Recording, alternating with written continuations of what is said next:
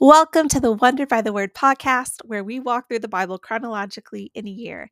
I'm your host, Brittany Rust, and on this podcast, I break down our daily readings from the Wondered by the Word reading plan and community so that we can all have better theology and grow in our faith. In case you're just now finding us, the Wondered by the Word plan can be found on YouVersion or on my website. Wondered by the Word is sponsored by Truth and Grace Ministries. Learn more at BrittanyRust.com.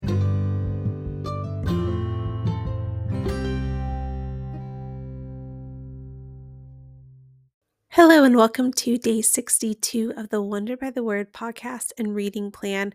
We are nearing the end of Numbers, but we are not quite there. We'll finish that up next week. Today we are looking at chapters 25 through 28.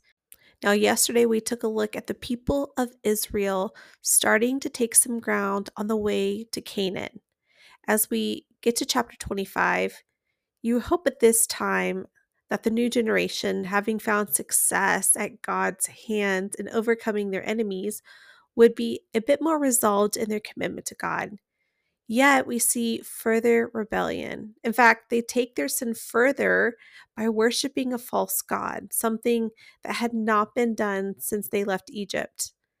After the incident with King Balak of Moab, which we looked at yesterday, the king went his own way and he dropped his intention of cursing Israel.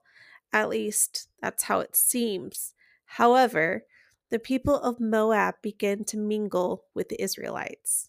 The women, specifically, it says, entice the men of Israel in both sexual immorality and idolatry. God's people began to worship Baal. Baal being a Canaanite fertility god. We read about him a little bit yesterday with Balak and Balaam. In fact, the word that is used to describe the way that Israel acting is harlot. It's used to describe the Israelites who began to yoke themselves to this false god. That word yoke being like a partnership, right? So they're partnering with this idolatry and this evil. And we'll learn in chapter 30 that it was actually the council of Balaam that caused this intermingling. Remember, we thought that he left the scene. But 2 Peter chapter 2 verse 15 speaks of Balaam as the man who loved the wages of unrighteousness.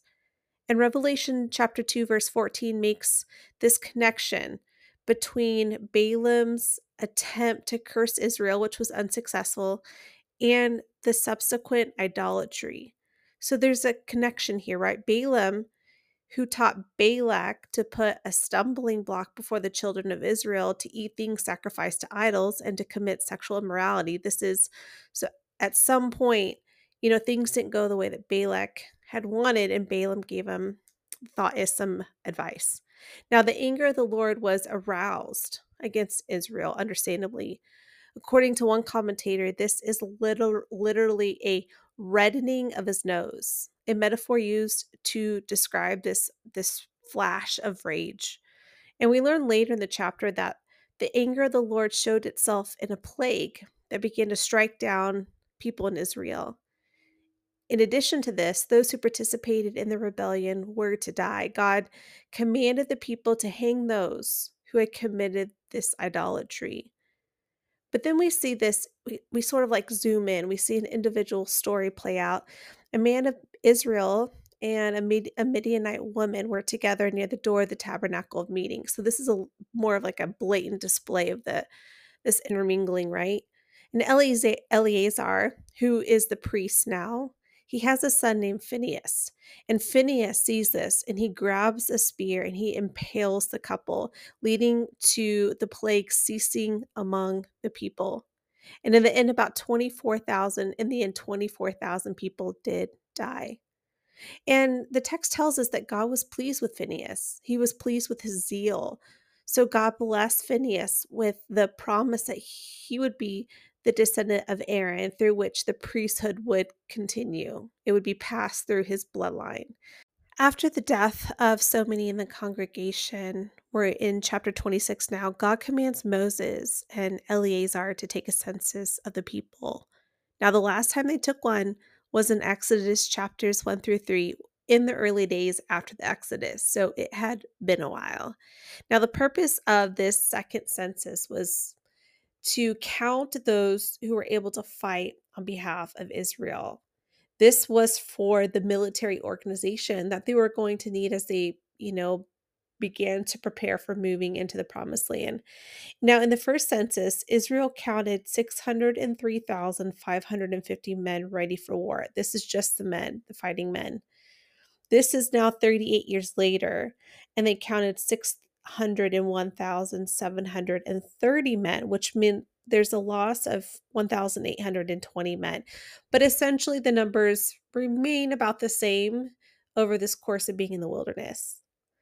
Now, Numbers chapter 26, verses 64 and 65, towards the end of the chapter, it makes it clear that the generation of unbelief had passed, that not one remained from that generation at this point.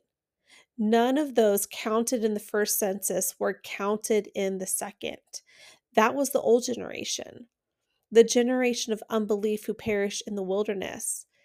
That is with the exception of Joshua and Caleb. We know they'll go into the promised land, but remember, we were told that that generation would die off from 20 and over, and now you have this new generation that's risen up. And so now we know at this point that everyone has died off, except we know Moses is still there, but he's not going to enter the promised land. And the only ones who will move forward will be Joshua and Caleb.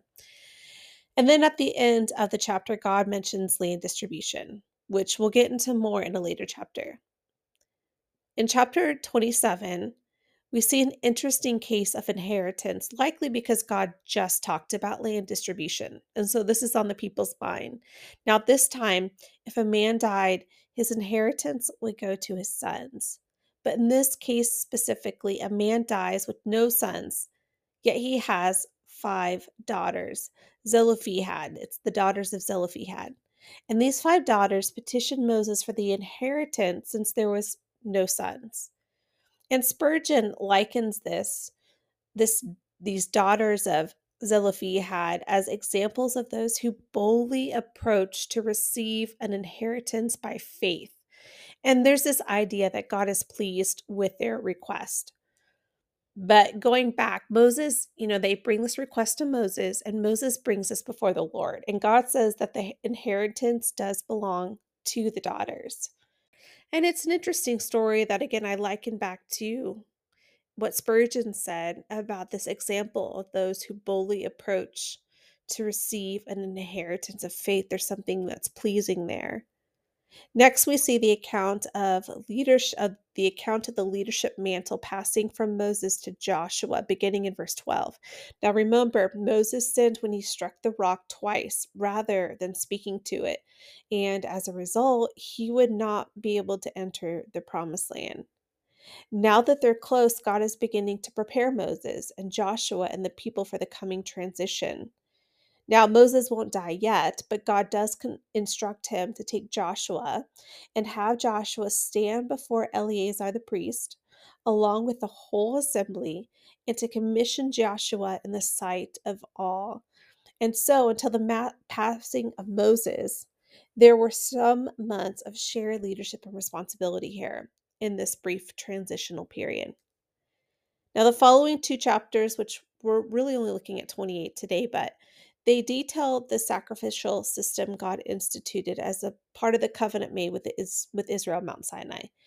Now, God is going to talk about sacrifices for feasts and occasions that were previously commanded, but really there was little detail given on what specific offerings should be made in honor of these occasions.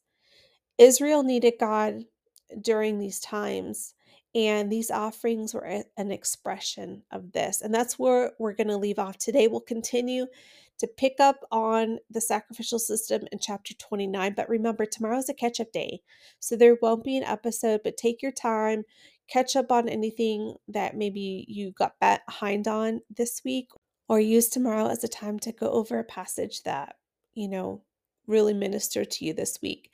And then we'll continue the next day at our look at Numbers, and then we'll actually finish Numbers next week and start Deuteronomy.